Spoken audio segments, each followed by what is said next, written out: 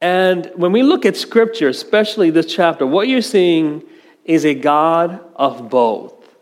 It's not 50-50. You know, if you're in a marriage today, you should never say marriage is 50-50. It's actually 100-100 with each other, serving each other. So in other words, I am serving Audrey 100% and she's serving me 100%. So my interest is actually her interest and her interest is my interest. In the same way, God is 100% just, truth, and he's 100% love, which is grace. In the corporate world, they say things like candor and care. You know, you got to have a little candor, in other words, get to the point, but you got to be careful how you say it. You got to have a mix of both. You know, if our lives and families and work and churches are to be marked by the character and posture of Jesus, our lives should be full of two primary components. And it's this: grace and truth. You can't pick either or.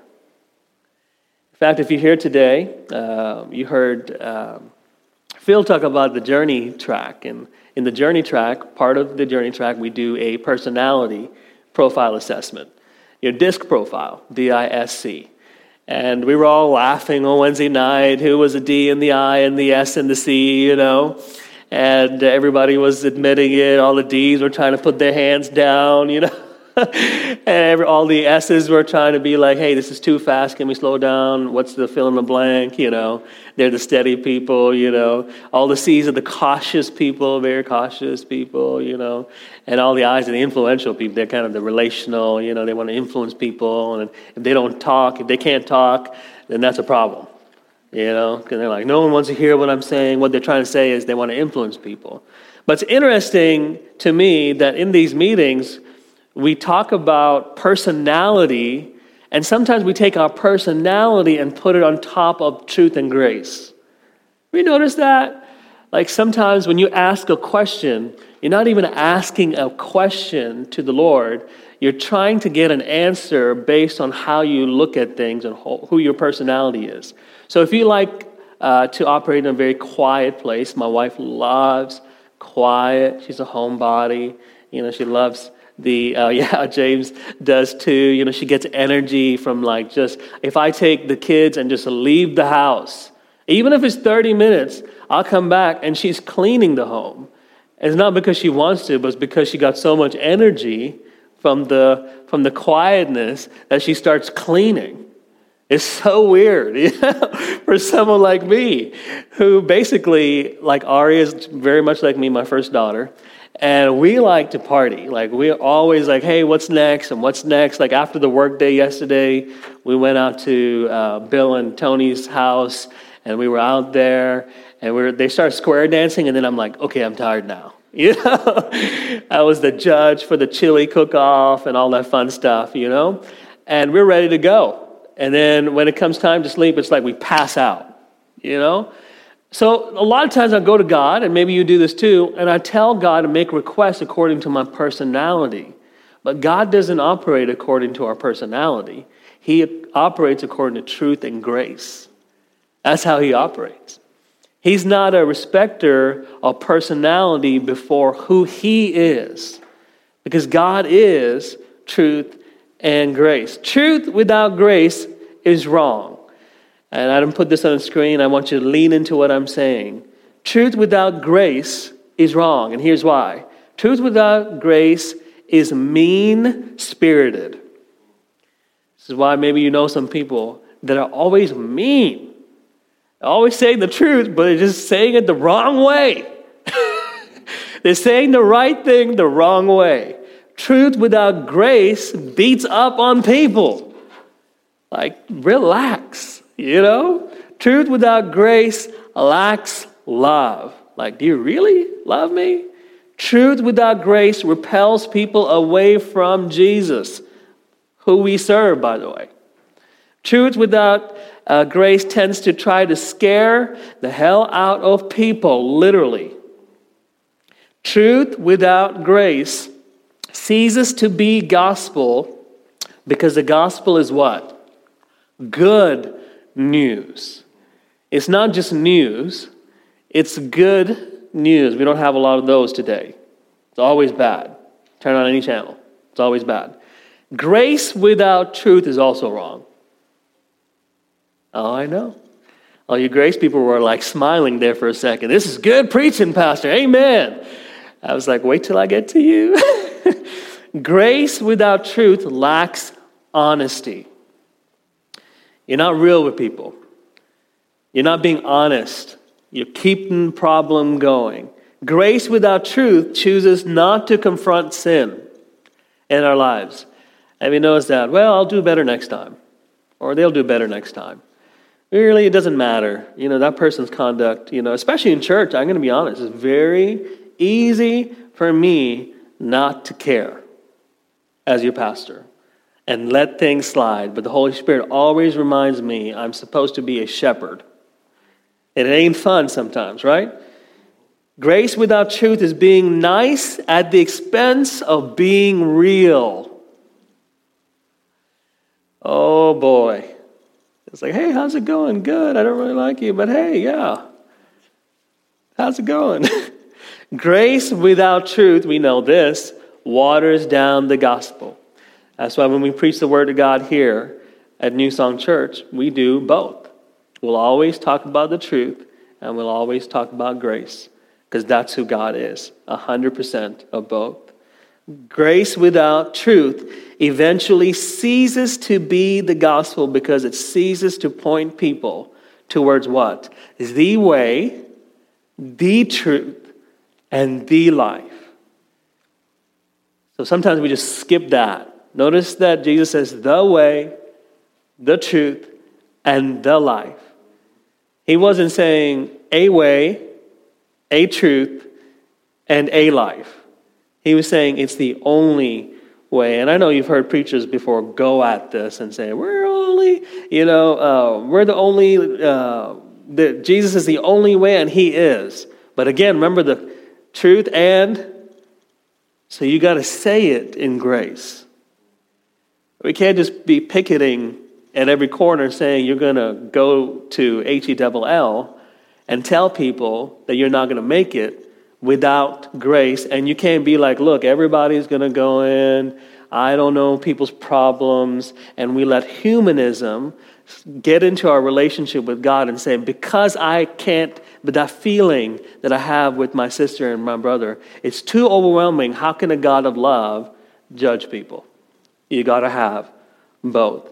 See, we've seen, John says in John chapter 1, we have seen his glory, John says, the glory of the one and only Son, who came from the Father, full of grace and truth. He comes from the Father, full of grace and truth. I'm convinced when we live full of truth and grace, both of those, we live in biblical, spiritual integrity. And God is pleased with that integrity. Now, those two blanks are the same. I purposely put it in there because I want us to know this is what spiritual integrity is. This is what biblical character means. That you're operating in the character of Jesus that's full of truth and grace. So many of us think that integrity means telling on people. Integrity means putting your nose into other people's business. I'm not going to look at anybody. I'm just going to look straight up, right? Integrity means that you should go ahead and leave a situation that's bad and not worry about the people that's in there. Integrity is both. And we're called to do both.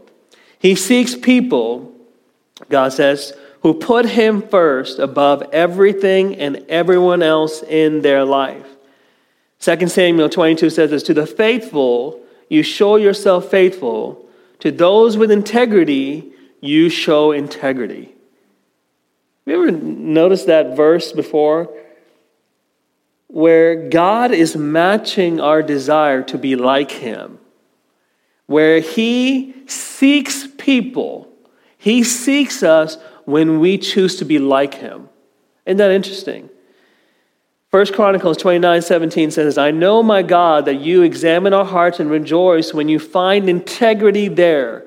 You know I have done all this with good motives, and I have watched your people offer their gifts willingly and joyfully. Notice that one of the rewards of integrity is pleasing the heart of God. One of the rewards of integrity is pleasing the heart of God. We show our love to God through our obedience. There's something I learned as soon as I had kids a few years ago. There's nothing that makes me happier than making eye contact with my girls when they're trying and they're obeying what I'm saying. I mean, that's the bottom line. When they actually listen to me and they just do it and they look at me, I'm like, let's go to Walmart or Target and let's get some toys. There's nothing that makes me more excited. Why? Because there's something about pleasing my human heart, right, that makes me excited and reward my children. How much more does God want to reward us with that sort of intensity, with that sort of intimacy? I often think that sometimes we let ourselves get to a place in our relationship with God where we're more interested in having church than learning more about God. And what I mean by that is I'd rather be worshiping Him, right? I'd rather be doing this than actually getting to know Him. And I have to catch myself sometimes. Do I like church or do I like Jesus? I mean, because the truth is, guys, if there are other places we can find friends. Did you know that?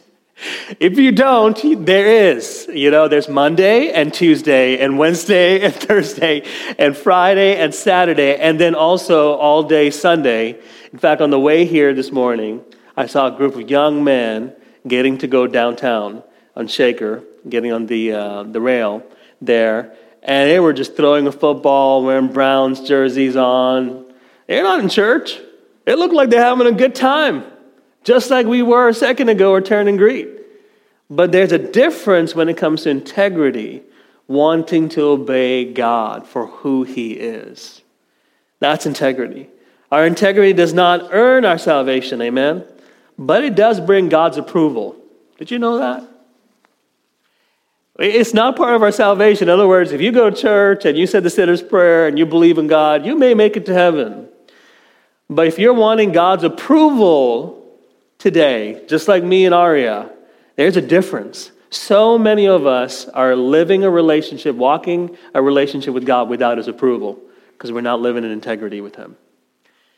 When you're walking in integrity with Him, there's a sense of approval from the Father's heart about the direction, about the place that you need to go. This is why in the midst of craziness, Christians live in a place that is within the Father's heart for them.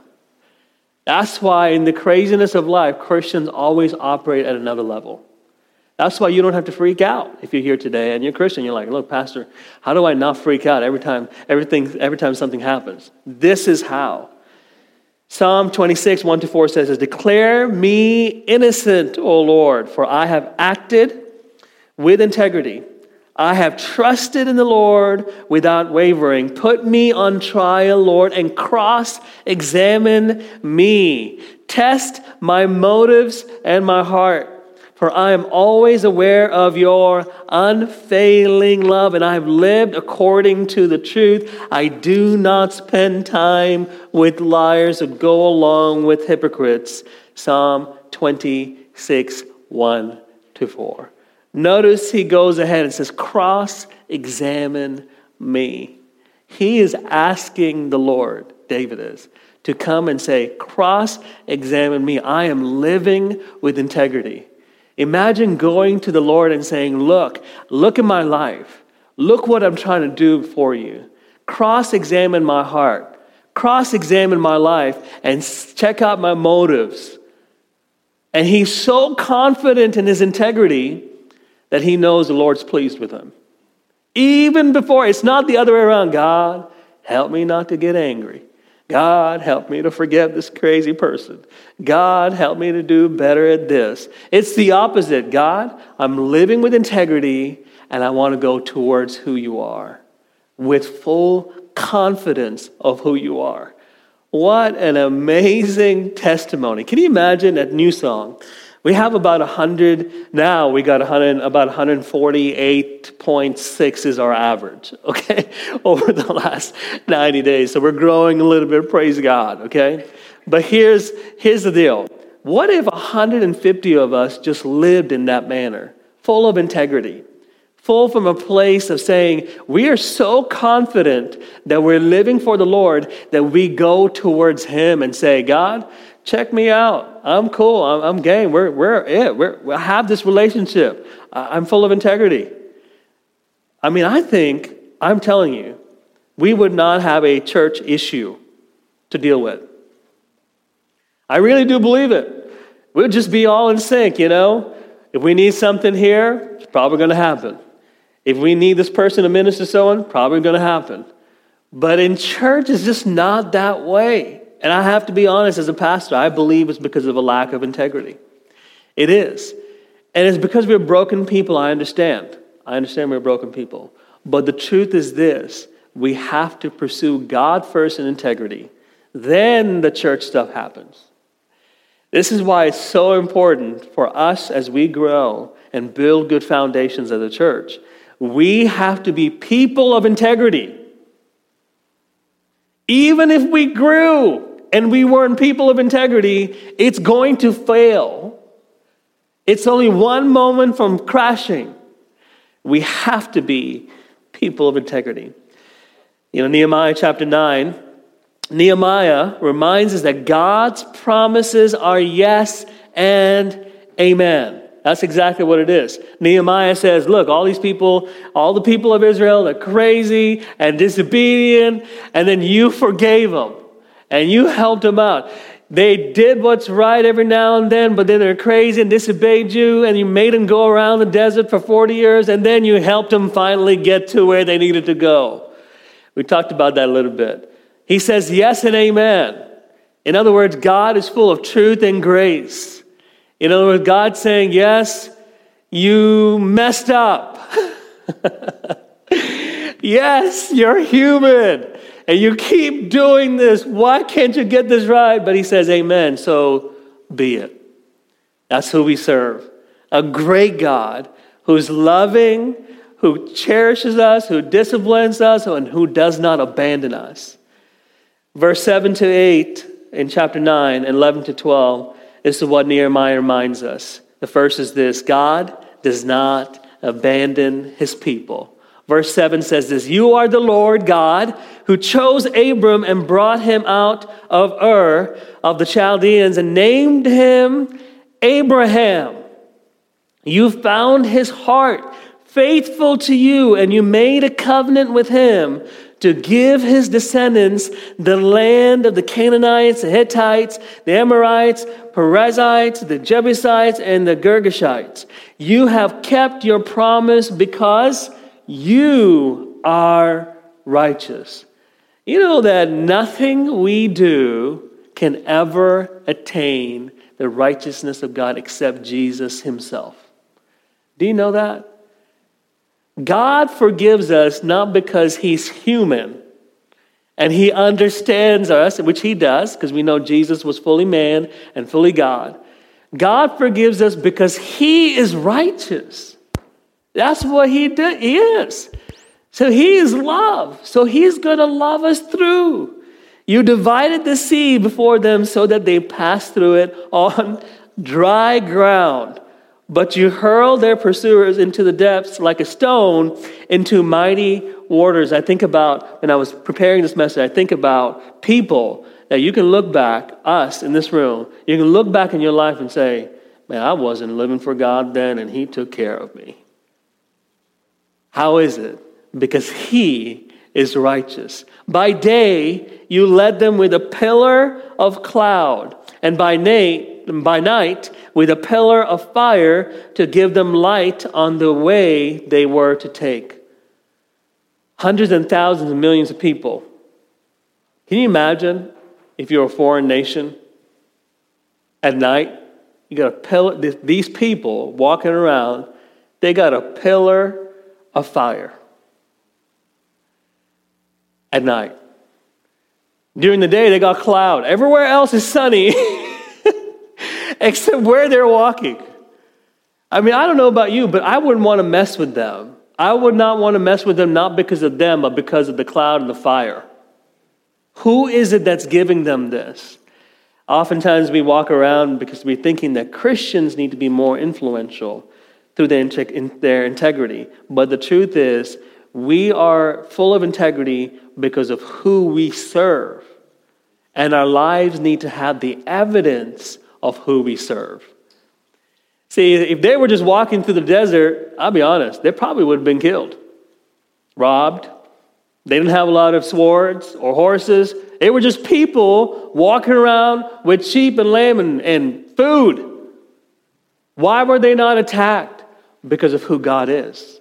See, God is a righteous God. Psalm 23:4, it's famous, right? If I ask anybody here in the room, I'm sure you guys would know this because, I mean, we got people tattooing this stuff on their bodies, because they love this chapter so much. It says this, even though I walk through the darkest valley, I will not be afraid. Why? For you are close beside me. It's not that we're saying, okay, God, you said no to fear. What's that scripture? I shouldn't fear.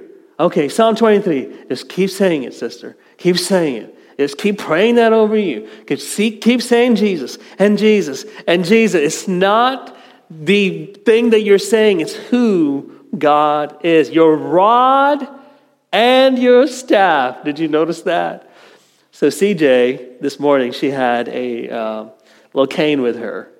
And she used the cane. She had the surgery, and so she's recovering. Praise God for that.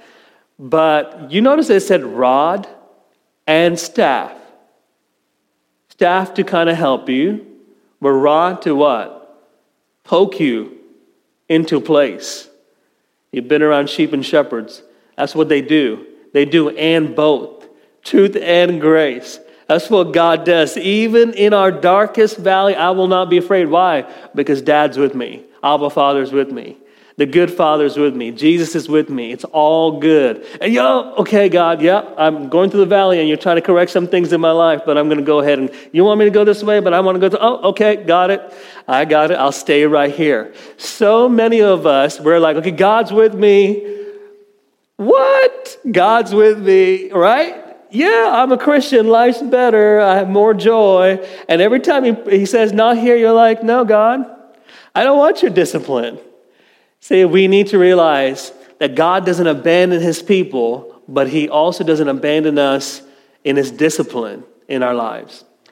He wants us to be people that recognize that he has kept his promise because he's righteous, but at the same time, it's truth and grace, discipline and love, discipline and grace. Number 2, God guides and instructs his people. Verse 13 and 16 says this, you came down on Mount Sinai, you spoke to them from heaven, you gave them regulations and law that are just and right and decrees and commands that are good. You made known to them your holy Sabbath and gave them commands, decrees, and laws through your servant Moses. In their hunger you gave them bread from heaven, and in their thirst you brought them water from the rock. You told them to go in and take possession of the land you had sworn with uplifted hands to give them. But they, our ancestors, became arrogant and stiff-necked, and they did not obey your commands. They refused to listen and failed to remember the miracles you performed among them. It's amazing when it comes to instruction. Have you ever tried to build something without instruction? Most guys love to do this. Yesterday, the church bought a new shop vac to clean up all the dust and the debris because we didn't have a shop vac. And the first thing, there's 3 guys helping open up this shop vac thing. And I'm telling you, we bust that thing open. We flipped it over. We started putting hoses in the wrong place. And we're trying to get the wheels and the thing. And we're using the wrong hammer. Why? Because we're not using the instructions. And who knows if that thing's missing a piece, to be honest, because we took the instructions and threw it in the box. So much of life is so like that. We believe God's guiding us. And this is what Nehemiah is saying. This about the people of Israel. He was saying that, look, they were just rolling the dice. Have you ever rolled the dice in your relationship with God? It's like, it's a 50-50 chance I might go ahead and spend time with Jesus this week. I don't know, I might just go ahead and just leave him and take a vacation from God. You're just rolling the dice. Well, it's a 50-50 chance I'm going to get something from today's message. We'll see if he's preachy enough or teachy enough or funny enough or angry enough or he's getting in my business or not enough, right? We just roll the dice because God guides. In other words, he tells us what to do and who to be, but he also gives us instructions on that journey. So it's not that he just gives you this plan. Glenn, you're going to change the world. Well, bless God. I like that. But you're going to have to go through this stuff. Oh gosh, really, God? Really? Can I not use the instructions and get right to changing the world? No, there's a step-by-step process. Nehemiah, in verse 19 and 21, he gives us a third concept here. God's provision is greater than your perception. It stuck out to me a lot. God's provision is greater than your perception of what's happening. Verse 19 says this, because of your great compassion, you did not abandon them in the wilderness. By day, the pillar of cloud did not fail to guide them on their path, nor the pillar of fire by night to shine on the way they were to take. You gave your good spirit to instruct them. You did not hold your manna from their mouth. The bread, manna means bread, food. And you gave them water for their thirst. For 40 years you sustained them in the wilderness. They lacked nothing. Their clothes did not wear out, nor did their feet become swollen. Amen. Audrey would be saying right now. They captured fortified cities and fertile land. They took possession of houses filled with all kinds of good things, wells already dug, vineyards, olive groves, and fruit trees in abundance. They ate to the full and were well nourished. They reveled in your great goodness. You know, sometimes when we go through life, we forget the goodness of God because we perceive everything else that's going wrong and we let go of everything that's happened good. There are so many great things that God's doing in our lives. You want to know one, and you've heard this before. You woke up today. You know, so many of us forget the fact that we get to pay for a mortgage. We get to live in a place that you have Social Security. Now, if you're my age, you're wondering if you're still going to be there. But, you know, most of us, you know what I'm saying? You get to do this. You get to have health insurance.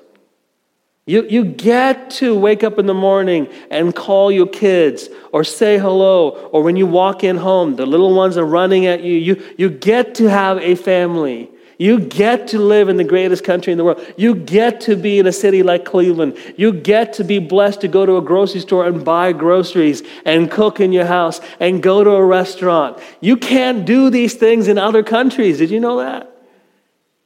I could not work. My dad is not allowed to own land in Kuwait. He's been there since 1979 because he's not native to Kuwait.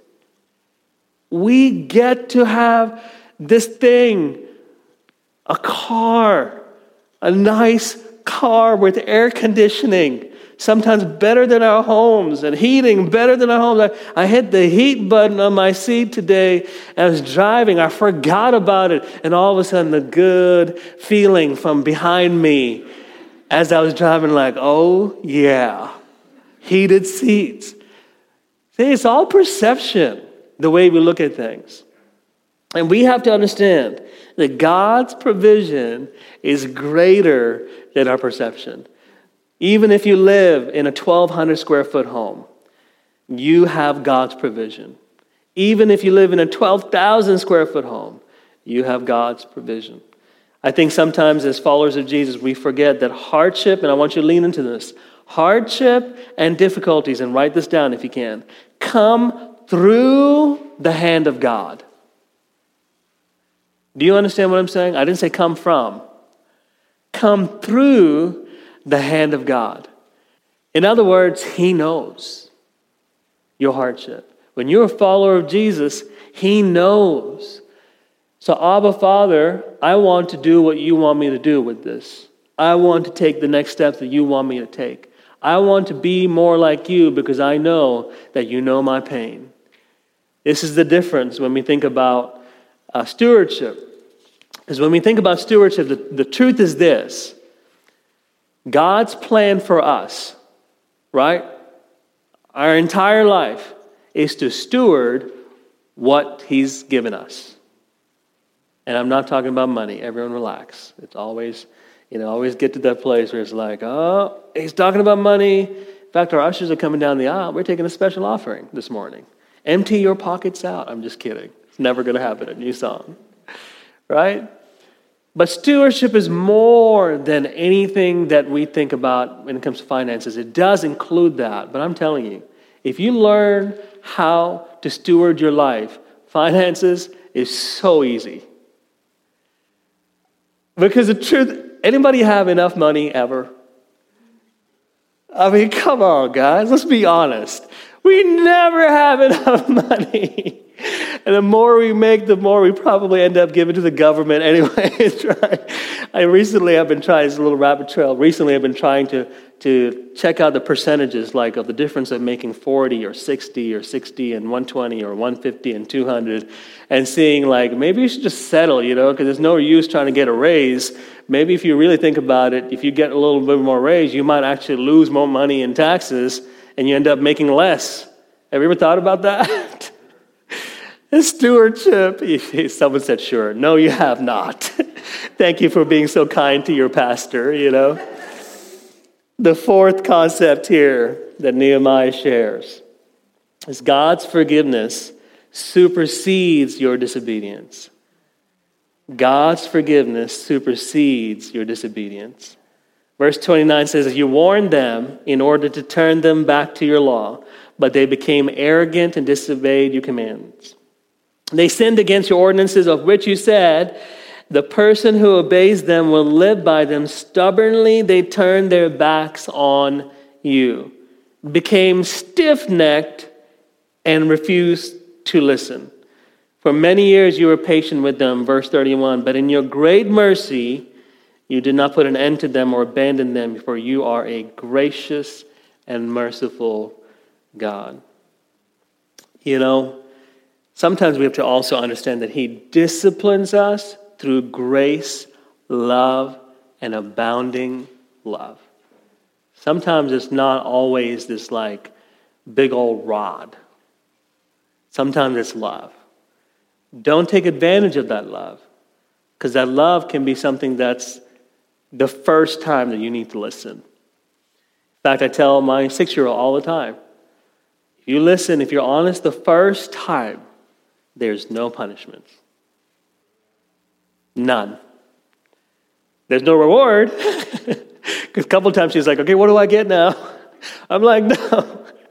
You were being honest about something wrong you did.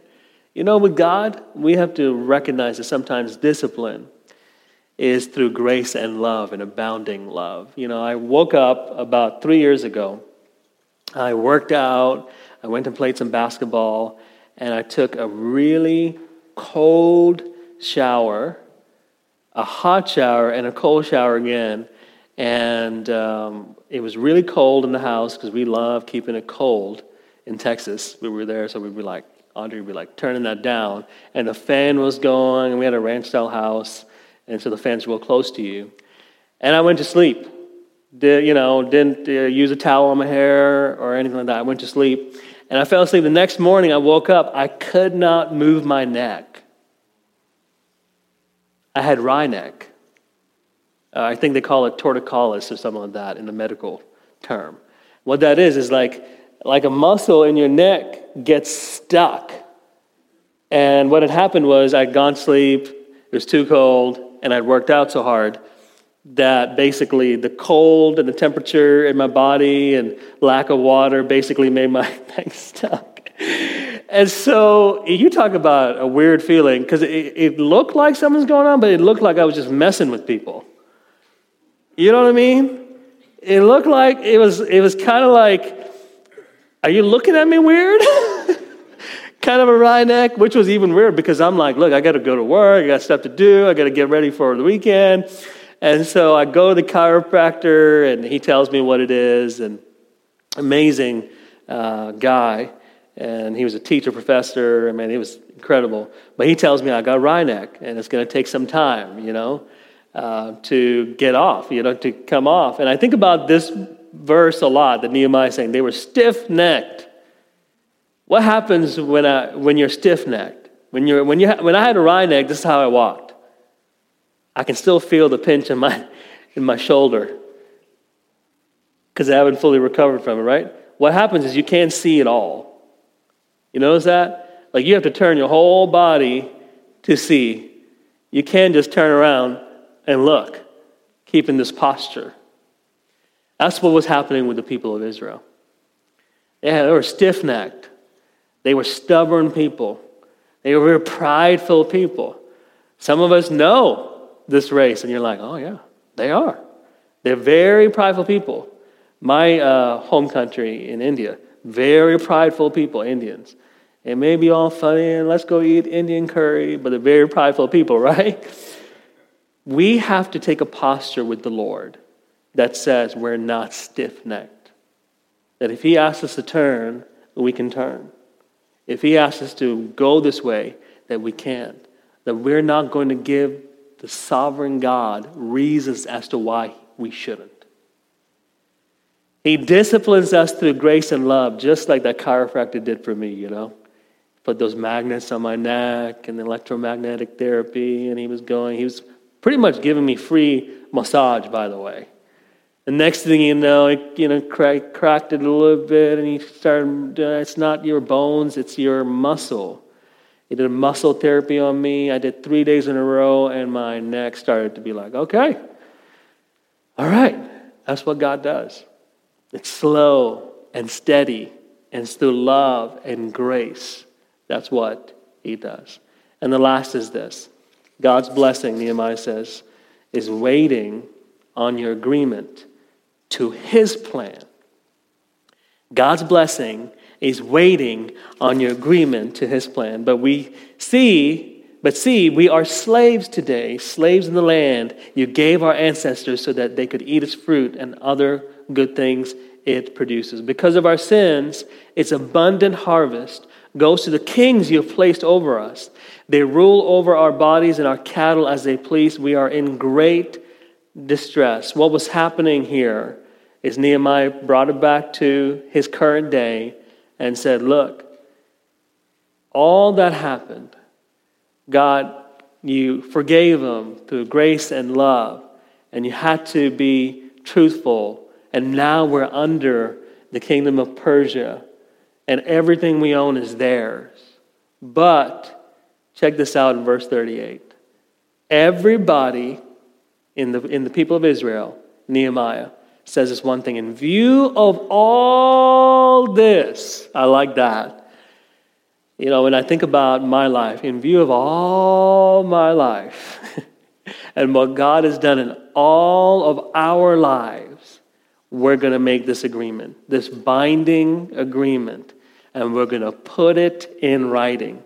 And our leaders and our Levites and our priests are fixing their seals to it. They were going a different direction. And they were saying, we're going all in. God, you've been faithful to us. We've been disobedient and obedient. We've lost all of it that you gave us. And yet now you're rebuilding this wall, Nehemiah is saying. You're rebuilding our people. You're giving us favor again. It's time to go ahead and agree in unity as to what God is doing. This is the key. If you want fresh wind in your life, if you want fresh fire in your life, you know what it takes? Agreeing to what God is doing next. If you live in the past, it's kind of like this statement. In view of all this, some of us will say, well, I ain't going to live for God. In view of all this craziness, I'm just going to run away. In view of all this stuff, I don't know if I really love Jesus anymore. No, we got to do the opposite.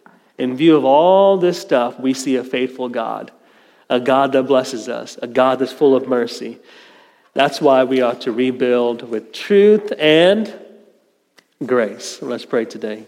Father, we thank you so much for your goodness. Thank you for your kindness. Thank you for your grace and your truth, Lord.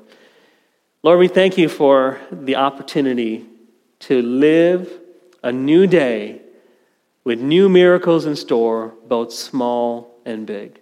Thank you that you're with us. Thank you that your goodness goes before us. Thank you, God, that you do not abandon us. So, Lord, I pray right now, through your name, would you come and minister to us with this message that you do not abandon us, but you are about truth and grace. Thank you, Father, for all that you're doing. Thank you for Nehemiah, God, and all that he's teaching us. Lord, and we know that it comes from you, but I pray and I thank you, God, for faithful men and women. Lord, I pray for each person here today. So many stories, so many things happening in our lives. So many things that people know about and don't know about, but you are so near to us. You are with us. You go before us. Every hardship, God, you know about. You're not unaware. So help us to be children of who you are, recognizing that you are a good Father.